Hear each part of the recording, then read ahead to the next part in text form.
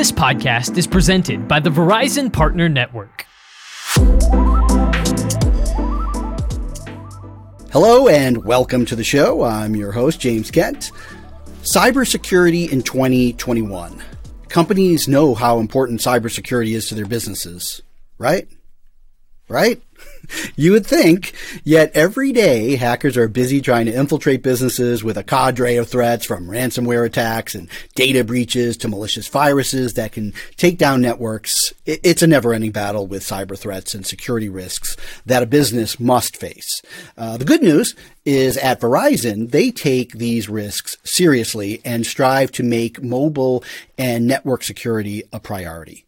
They have a wealth of resources to get your business started on the right path to cybersecurity. And to talk about some of these resources is my guest today, Christopher Novak. Christopher is the Global Director of the Threat Research Advisory Center with Verizon. Christopher is a leader in cybersecurity with a wealth of experience in consulting with multinational corporations and government agencies regarding their cybersecurity posture and helping their leadership teams prepare strategically for handling cybersecurity. Christopher, welcome to the show. How are you doing today? Thank you. Doing well. Pleasure to be here. Always enjoy talking about cybersecurity every chance I get. I love these conversations because afterwards I'm scared and go and figure out what am I doing wrong. I got to fix everything. But hopefully not too scared at the end. But we'll try to keep it informative and educational. But Christopher, as we look at the landscape of 2021, what would you say are the top cybersecurity threat trends happening today? I mean, is it ransomware attacks? Is it vulnerabilities to organizations' networks due to large volumes of workers working remotely because of the pandemic? What are you seeing?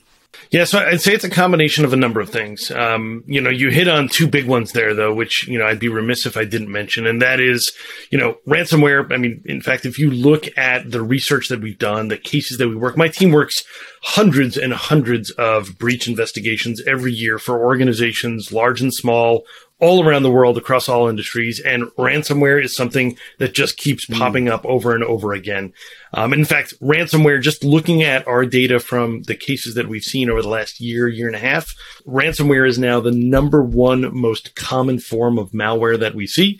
So I think you have to say that is top of the charts. And I think, part of that really stems from, the threat actors get paid really quickly. I've been doing cybersecurity now for over 20 years. And it's interesting to see how the dynamics of breaches and incidents and all of that have changed. In the early days, and I'm not saying that the old day breaches are gone, but in the early days, it was all about someone stealing your personal information and then trying to sell it on the dark web, whether it's your credit card number or your social security number. And those breaches are alive and well. We're hearing about big ones in the news right now. But ransomware has created a whole new avenue of breaches and ways in which threat actors can get paid for their breaches. And think about it. Historically, you look at breaches, it might take a threat actor days, weeks, months to compromise an organization, get in, find that data, extract it out, sell it, monetize it, and get paid. With ransomware, they deploy it, and typically the ransomware notice comes up and it tells you you've got 24, 48 hours, maybe 72 hours to pay the ransom. So most of those threat actors, it can be kind of a quick cash cow. They get paid and they move on. They get paid and they move on. So that's definitely a big one. And then you also hit on another one, and this has kind of been a bit of a pet peeve of mine, is around the remote work. Obviously, I've talked with a lot of CISOs around how the pandemic has changed their work environment. And in fact, some of them have come out and said, hey, we have projects that we would have taken months, if not years, to get done, that because of the pandemic, everybody banded together. And in a matter of, a week or two, we got the entire workforce remote. And that's a monumental and notable effort. But the thing that I kind of touch on as it relates to that and the impact to cybersecurity is it's kind of had, if I can borrow from the the pandemic related terminology, it's kind of decreased our cyber herd immunity, if you will. So, when we think of COVID, we say, look, the more people who are vaccinated, the better our herd immunity, and we can kind of keep the number of infections down.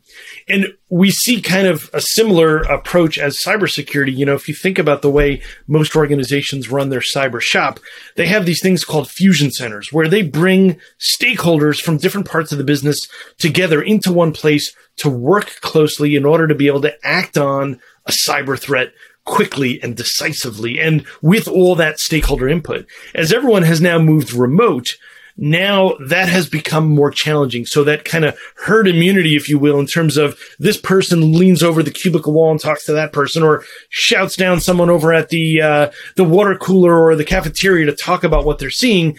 You don't see all of that happening as much, or it's not as convenient as it was before.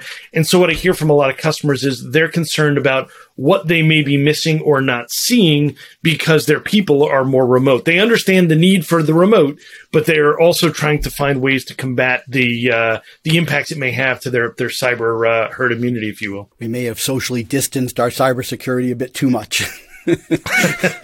Well, obviously, businesses are looking for solutions and tools to help them combat cybersecurity threats. And one tool that the Verizon team put together is the 2021 Data Breach Investigations Report, or DBIR. And you can find that on the website. What are some of the highlights and key takeaways from that report? Yeah, absolutely. And you hit on the website, Verizon.com/DBIR. You can grab yourself a copy of the report. It's free to everybody.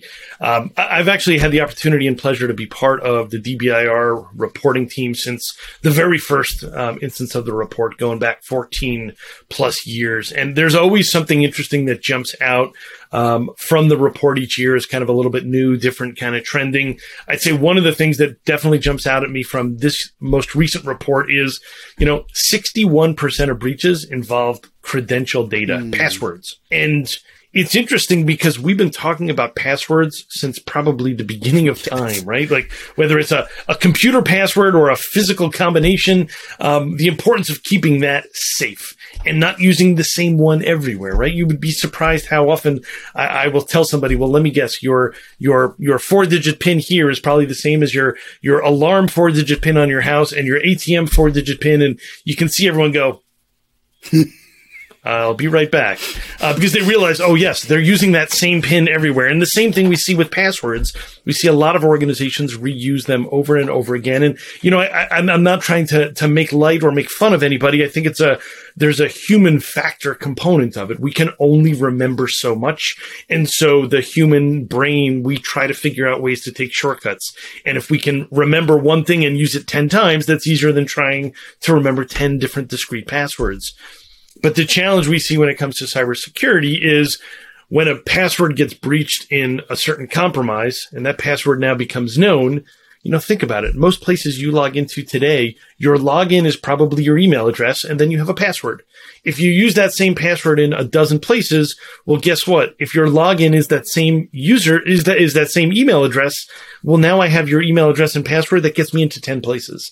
And so we see a lot of challenges with that. And so, one of the things that I continually try to encourage people to look at is, multi-factor authentication. So, you've got your username, you got your password, and then you've got some other kind of token of authentication that is, maybe more dynamic in nature. That helps solve a lot of these problems because interestingly, when my team goes in and we do breach investigations for organizations, that's one of the first questions we ask is, do you have multi-factor authentication? Because if you don't, then there's a really good chance we're going to probably find passwords to your site on the dark web. And that's probably how someone got the initial foothold in the environment. And this is probably an area where we need to do, some containment measures. And I've even seen some organizations where, they will be very proud to say, yeah, we use multi-factor. We have it implemented. We're super ecstatic about it. And then we start doing the investigation. We start digging in and we find out they have it in, 3 out of 10 places, but the other 7 where they don't have it, it's single factor, passwords compromised. And I've even seen really creative threat actors where they get in through a single factor mechanism they find the system that manages multi-factor authentication, and then they create themselves multi-factor accounts. So now they can come in the front door looking like everybody else. So that's a big thing that jumps out at me. And the other thing that I would also say is kind of an important add-on to that as we talk about credentials is, I always challenge organizations with what are you doing around things like dark web hunting? Because so much of the credential related issues we see are related to what threat actors can buy or barter on the dark web.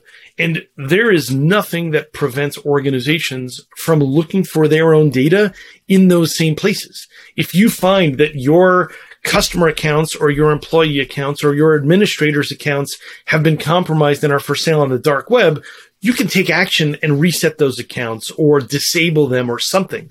But if you kind of fly blind and just say, look, I'll figure it out when a breach happens, guess what? You have to wait for the breach to happen then at that point. So there's definitely steps that can be taken. We have a lot of organizations that reach out to us asking for help with that exact same thing.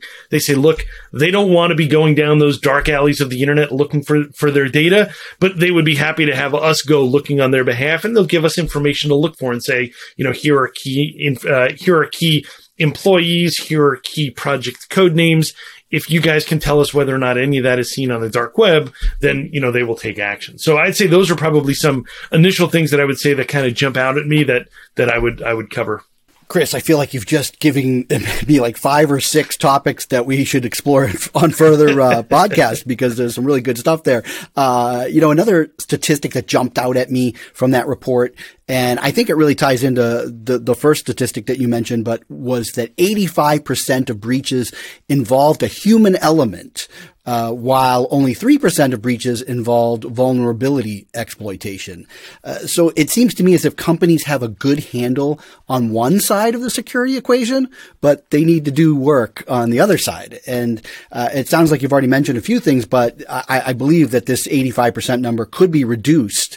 And I'm wondering what other ways businesses can protect themselves. I mean, I know that there's issues where multiple users have access to devices that they probably shouldn't have within an organization. And if they get infected, then those devices get infected. So, I mean, there's one off the bat that I'm offering, but I'm kind of curious as to what else can we do to reduce that human element from causing a breach. Yeah, great point. I think the human element is a challenge that a lot of organizations struggle with. And, one of the things that I recommend very heavily is a layered approach, because I think everybody tries to kind of attack the problem from just one specific angle. And the human element is a complicated one. We're all complicated individuals, and there's different ways in which we respond to threats and social engineering attacks. I mean, honestly, that 85% number that you mentioned, a lot of that relates to social engineering attacks and people being tricked. In fact, we talked about in our report, this was a couple of years back now, I don't remember exactly which year it was, but someone kind of tongue-in-cheek joked a little bit that, hey, eventually breaches are going to get to the point where the threat actors don't have to do anything difficult. They're just going to call somebody and say, hey, give me your data. And the kind of joke of it was the social engineering has gotten so good that, they don't always have to go after the hard entry point of getting into an organization. It may be more about how easily can I trick someone, right? I draw the analogy of it's like robbing a bank. You rarely see that bank robbers blow a hole through the side of the bank and walk into the back of the vault, walk in right? with a note. Usually what they do is they walk in the front door and they ask someone, hey, is the vault open? Take me to it. And they may have a gun or a knife or something else to coerce that person to do that. But they get someone on the inside or they walk through the front door because that is the softer, easier way to get into it. And we see the same thing on the cybersecurity side is that the threat actors are going after people because it's easier. The people already have access. And so that's where I say layered approach. You have to do things like user education and awareness. That helps. If you can knock down the likelihood of one of your employees being tricked or duped, that reduces that number quite substantially. And then the next layer is security technology and processes. What is it that you're doing when someone does fall victim to one of these, phishing or other types of social engineering attacks? How do you utilize your technology and your processes to address it very quickly? How do you encourage people to come forward and say something? You might be surprised how often when we get called in, we'll start interviewing people as we're doing the breach investigation, and someone will say, I did click on this link and I did download this thing, but I was embarrassed, so I didn't tell anybody. And you can tell that, if the security team knew that that's where it started, they could have taken decisive, quick action. But because the person felt embarrassed or they might get in trouble, they didn't say anything and hope maybe nothing happened. And as a result, the situation probably got a lot bigger than it ever really needed to be. So, there's an element there of encouraging people to come forward and say, look, everyone needs to play a role in security. If we're going to leave it up to just the security team, they are too small. They will do what they can, but it's going to be like whack-a-mole. And the more hammers we can get out there whacking moles, the better off we all are. So that's why everyone really needs to play a role, and that layered approach to security has to be a big piece of it.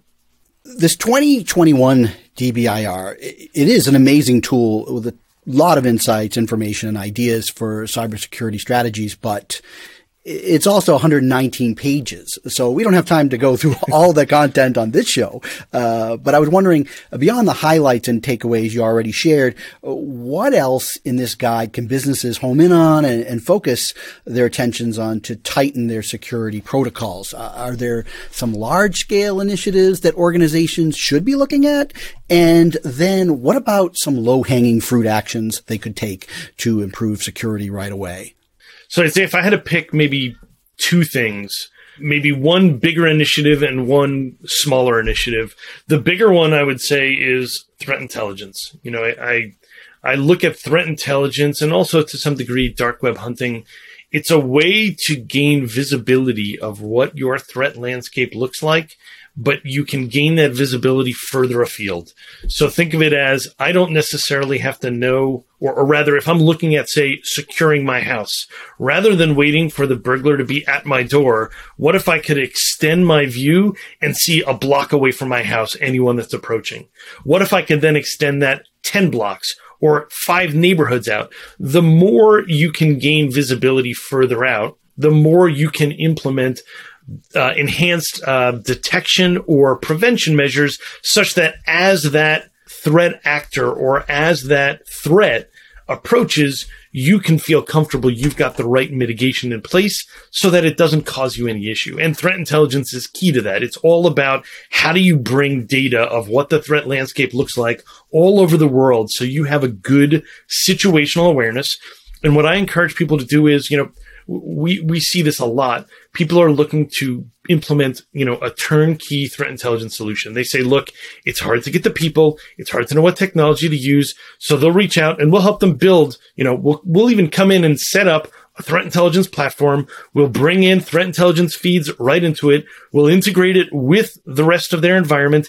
And the upside of this is you can also do a lot of automation and orchestration. So if the threat intelligence feed says this email is bad, and we know it's bad because 100,000 other organizations have already told us so, or we've seen it in a breach and we know this attachment is malware, the fact that that feed comes right into your platform and your platform can automatically tell your mail system, block these messages, eradicate this malware. These are things that then your people don't have to spend as much time on. They can focus on more of the higher order, more complex things. You can let the threat intelligence platform inform the rest of your infrastructure. So that's one. And I say that's a bigger one because it's got more moving parts to it, but there is a lot of ROI and a lot of automation that comes out of that. So it helps a lot of organizations do more with less, especially if they're constrained in terms of the people resources, or they struggle to maybe hire and retain cybersecurity talent. Then the other one I mentioned was maybe a smaller, simpler one is executive breach simulations. And thankfully, we're seeing a lot of interest and demand in this area. But what that really focuses on is not the technical bits and bytes of how you deal with a breach. We have long seen lots of organizations engage on technical tabletop exercises, and they do extraordinarily well. But one of the things that we've seen in growing importance, especially around ransomware, is the need for the C-suite and even the board to be aware of what this means for the business. It is a substantial risk that businesses face, right? When we look at ransom situations that are approaching tens, if not hundreds of millions of dollars in ransom payments, these are not small situations. And, like I mentioned earlier when we were talking, in many of these cases, the threat actors demand payment in hours or at most a couple of days. if your C-suite doesn't understand what this threat looks like, and you're going to turn to them and say, hey, I need a check for $100 million and I need it by tomorrow morning. Is that good? Everyone's going to look at you like you have three heads, and no one's going to be able to fully understand why that needs to happen so quickly. So what we're seeing is organizations now increasingly interested in bringing their C-suite and their board together to say, hey, if we get hit with one of these, this is what it's going to kind of think of it as like one of those 4D rides, an immersive experience where you can kind of see, feel, taste, and smell what this breach looks like, so that when you're in an actual event, this is not the first time you're going through it. I mean, and I've actually been a part of some of these that we've executed, and you can see like people kind of pulling their hair. You can see people starting to sweat. And we're not trying to get people worked up, but what we're trying to do is get people to understand what a real situation is going to look like, because when you're in that heat of the moment, you're going to have to make decisions.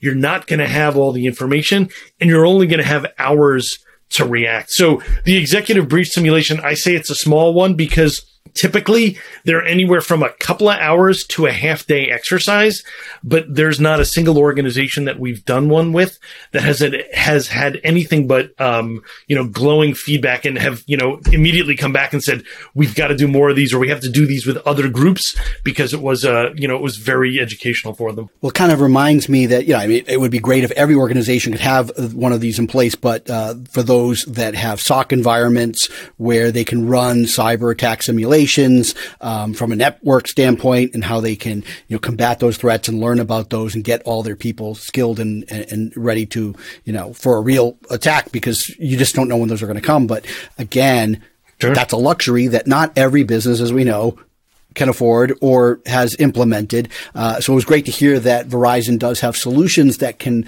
help organizations with that. I think that's something that organizations should really consider taking advantage of. One of the other things that I saw on the Verizon website, there's a cybersecurity webinar series that's available to view. And I thought maybe we could talk just a little bit about what viewers can expect if they check that series out. Also, upcoming, it may be already happened while this goes live and people see it, is September 16th. There's a cybersecurity innovation showcase, which people could register for. But if it's after the 16th, it will appear on the Verizon website that people can check out. And so I was hoping you can maybe add some context around those things that people can find if they go to the Verizon website. Yeah, sure. Excellent. So we're big believers in sharing and educating and helping everybody understand what we see. You mentioned the DBIR before, and that's a great kind of retrospective of what we have seen and where we believe things are going. The webinar series that you mentioned is something called our monthly intelligence briefings, or MIBs. They are actually broadcast on a platform called Bright Talk. I encourage folks to go on Bright Talk, look up Verizon Business or Verizon Monthly Intelligence Briefings. You'll see them, and by the name would imply they happen every month. And what we do is they're about anywhere from 60 to 90 minutes in length, and we go through live during those events what it is that our team is seeing right now, like literally right now, what's happening today, what happened last week, what is it that we are seeing happening going forward, what is it that people are concerned about. We have our incident responders, we have our threat intelligence analysts who are all there talking about that live. And then also they take questions from the audience. So if you're seeing something, if you're concerned about something, you can raise questions live in that forum, and they're always happy to answer it. And then, as you mentioned, those events are also made available for replay. So you can always go to that Bright Talk platform and go back to it and watch the replay later on if you weren't able to join the event live. And we also try to have a bit of a theme to each of those monthly events. So while we will cover what is relevant and topical for the day, we also try to kind of thematically approach them. So if you go on the website, you'll see the list of what each of those monthly briefings themes are. And, I encourage folks to check them out and join. They're all free. And then the innovation showcase that you mentioned, there's a handful of episodes there that will be airing if they haven't already by the time you watch this podcast. But again, as you mentioned, James, they're available for replay. But we'll be talking about SASE and some key considerations for securing today's modern, rapidly evolving networks. Another one will be on why your business may need managed detection and response, what you can gain from that. that. Again, we're hearing a lot of organizations struggling with resources, whether it's people or technology. And then there'll be another episode on threat and vulnerability and, the importance of and how to engage for things like penetration testing and red teaming exercises. I mentioned breach simulations. This is kind of another view on that. And then another episode is looking at supply chain. We've seen a lot of big breaches over the course of just the last year where there have been big impacts to supply chain. We've all heard about SolarWinds, Microsoft Hafnium, and a few other events that have been very notable, Kaseya being another big one. Looking at your supply chain, how it is you're securing it, because today businesses are not, it's not all within your four walls. You can't control all of your security on your own. You have to engage with your suppliers, understand what it is that they're doing to protect themselves. And then by association, how does that protect you, your data, your applications, and your systems that you may share or work with them on? So that's another key consideration as part of that innovation showcase. And I encourage folks to attend. I'm astounded at the wealth of information that's available for folks. And again, that's go to the Verizon.com website and go to business and solutions, secure your business, and you're going to find access to all of this information. But beyond that, if people want to get in touch with Verizon because they want to access some of your solutions for security, where should they go? How should they reach out in order to get in touch with somebody in Verizon? Sure. Yeah. So if you go to the Verizon website, there is, especially the one that you mentioned there, verizon.com/business/solutions/secure-your-business. You'll find that pretty much at the top of every page, there will be contact information on how you can engage with someone at Verizon and talk with us more about, what our offerings are. I always enjoy talking about it. So if folks want to talk at a more technical or deep dive level, or maybe even want to engage with some of our practitioners, you can also always feel free to reach out to me one-on-one. Fairly active on LinkedIn and Twitter. You should be able to easily find me there. On Twitter, I am at Chris J. Novak. So feel free to connect with me there if you'd like to continue the discussion further on a more one-to-one basis. Once more, I've been chatting with Verizon's Global Director of Threat Research Advisory Center, Christopher Novak. Christopher, before we go, any last words or thoughts on cybersecurity and the work you are doing at Verizon to lead businesses on the right path to a stronger and more secure network? Yeah, thanks. I've absolutely enjoyed being on the program. So thanks for that. In terms of last words, I'd say, key thing that I always try to put out there is, collaboration is important. We need to work together. The threat actors are constantly working together, sharing information. Those of us on the defensive and prevention side of the fence, we need to be doing the same. So, I encourage everybody, heed some of these recommendations, do some of your own due diligence, and work to see how you can collaborate with some of your peers and partners. And I think that is ultimately how we succeed in improving, the cybersecurity landscape for everybody. Christopher Novak, thank you for your insights and your time today. It was a pleasure. Thank you. You too. And thank you for tuning into this episode brought to you by Verizon. I hope you enjoyed this discussion, and we have more great shows coming your way in the near future. I think there's a lot to talk about with cybersecurity, and so I'm excited that we get a chance to dive in to this a little bit deeper. So be on the lookout for those. And you can always stay up to date on the latest content by subscribing to the show on Apple Podcasts or Spotify. Again, Verizon.com, go there and then search businesses and solutions, and you're going to get a wealth of information. But until then, I'm your host, James Kent. Let's talk again soon.